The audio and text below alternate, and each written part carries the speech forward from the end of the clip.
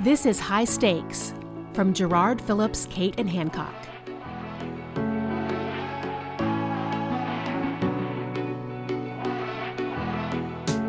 Welcome to High Stakes. I'm David Schifrin.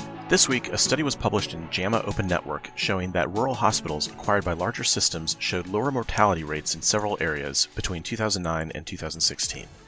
It's a valuable data set showing how a relationship with another system can help to improve care. But before hospitals start running around waving the study in the air as a vindication, we thought it would be good to look more closely at exactly how it, and other positive data like it, can be used most effectively for hospitals considering a deal, as well as just really anyone who's advocating for hospitals. I jumped on a call with Isaac Squires, a partner here at Gerard in our regional practice who does a lot of our M&A work, to get his thoughts. For more on rural healthcare, please check out a project we've been supporting called the Rural Healthcare Initiative. It's ruralhealthcareinitiative.org. And of course, subscribe to all of our thinking here at Gerard by going to gerardinc.com/pod. Well, I think, so this piece caught our attention, frankly, because there are so few pieces that show positive benefit to M&A in rural environments, or at least that present the information in a really positive light, right? Usually it's either neutral or negative, and something that we've always talked about, obviously, is how hard it is to break through to explain the value of an M&A, and sometimes that means just keeping the doors open. But this was a cool piece because it showed an improvement in outcomes. Yeah, I mean, I think for too long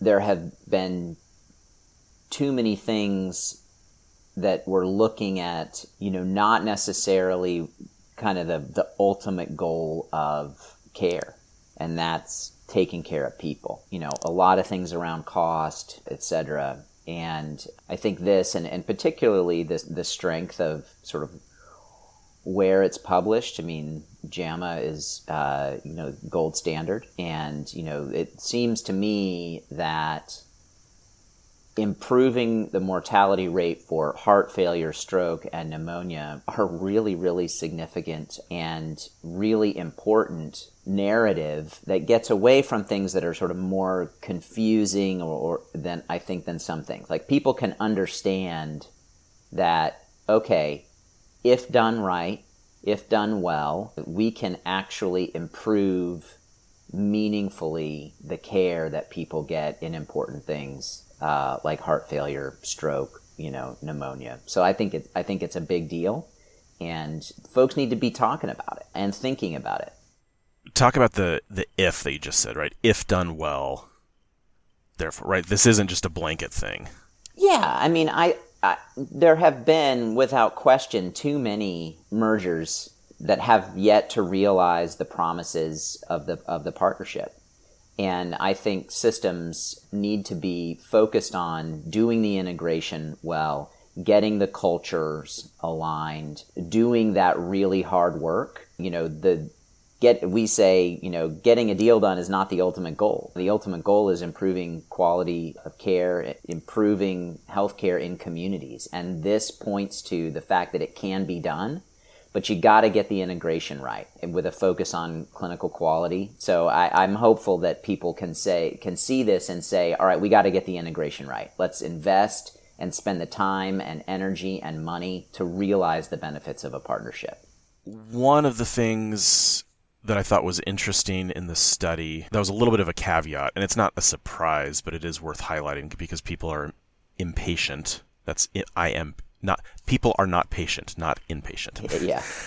Is that it looks like this is a longer, like a mid to long-term time frame, right? We're not going to see these gains immediately, which when you say it out loud sounds obvious. But again, I think there's enough tension and scrutiny that it could be easy to look for the quick wins and get worried when you don't see something happening in 6 months. So what's the question here? I mean, how do providers sort of set expectations for that time frame?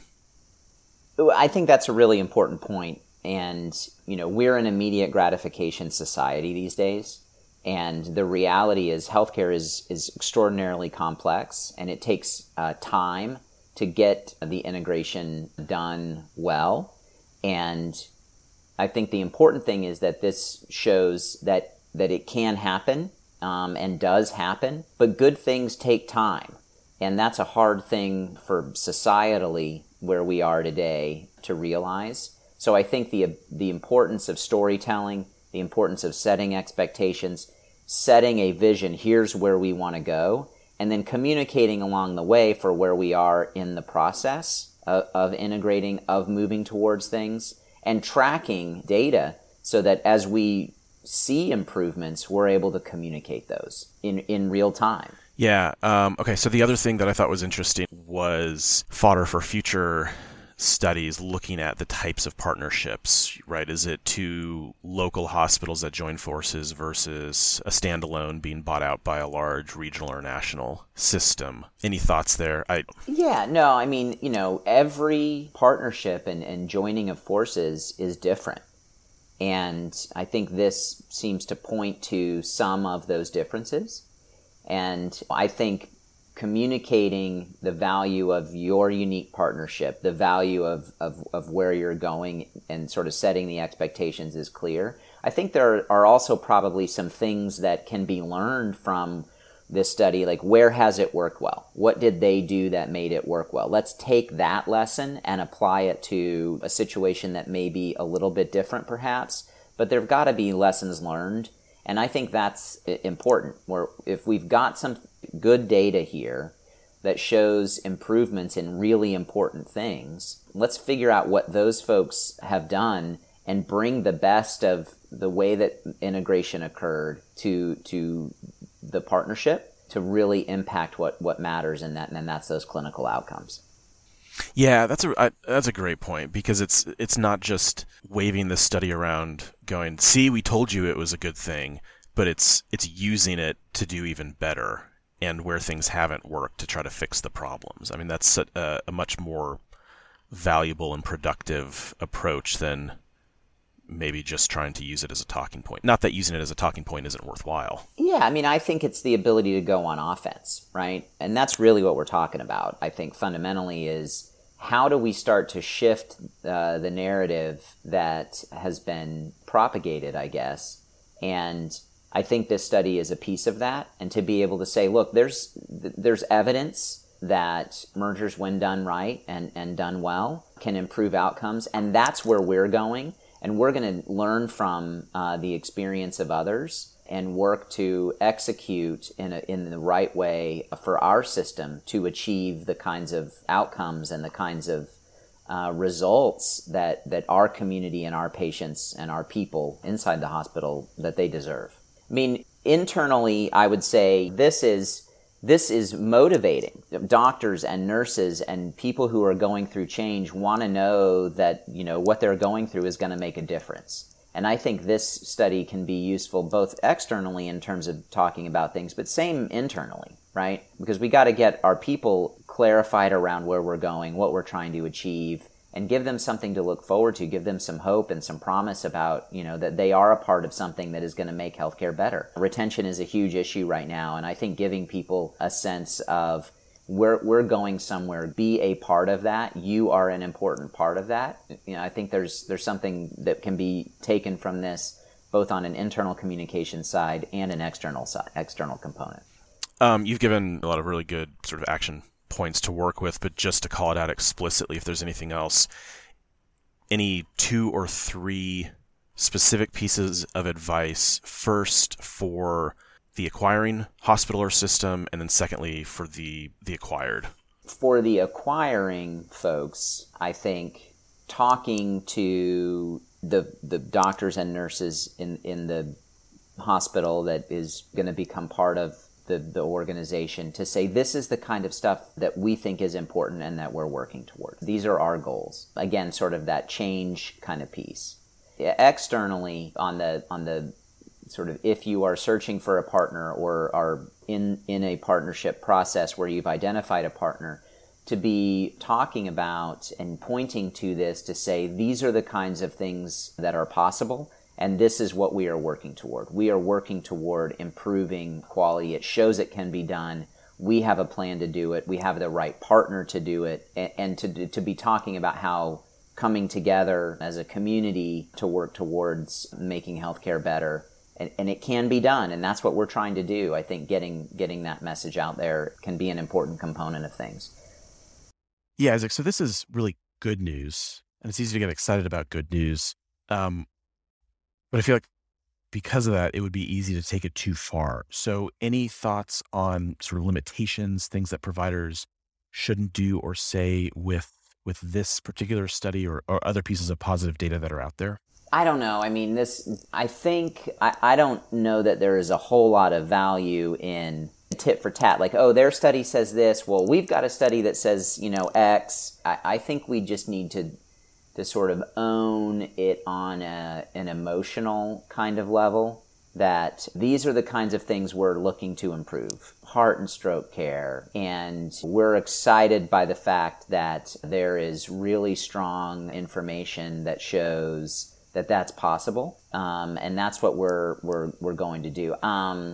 So finding the right way to go on offense with this as a component, I think is something that people ought to be thinking about. But just being clear and not instead of muddying the waters and looking like you're being defensive. To your point about going on offense, if you're using this as a way to respond, then you're by definition being defensive. Yeah, or using it as a pivot point to go on offense. Maybe it's people have questioned whether or not this is the right thing for our health system. Recently, there was a study that showed that these kinds of care can be significantly increased. That's what we're setting out to do, and here's how we're going to do it. I like that idea of being able to use this and say, hey, here's this piece of data, but also a little bit of caution in how we use it. Yeah, I mean, people have got to... You can't just talk about the study and then walk away and feel good. Like, you've got to go and do the work so that you are part of the next study that is, these guys improved care in these areas, by this much. And, I mean, it's something to aspire to. I think for folks to be part of the next study, to be, a flag bearer of, there's a way to do this that is great for communities, great for hospitals, not just keeping doors open, but keeping doors open so that people can get even better care than they were able to get before. All right, this is great, Isaac. Any last thoughts? No, I mean, I think, one of the things that is really promising is rural hospitals are still struggling and need a path forward. And I think this study shows that there is a way to make healthcare better by looking at really good partnerships and for rural communities. But you got to do it right, and you got to take the time and invest the energy to make sure that you're finding the right partner. But there's hope, I guess, is fundamentally sort of where my mind goes. Is it's possible to make healthcare better. We've known that, but this study shows and gives some really reliable, strong data that shows that when it comes to really important health conditions, that healthcare can be made better in rural areas by having the right kind of partnership, and that's really exciting.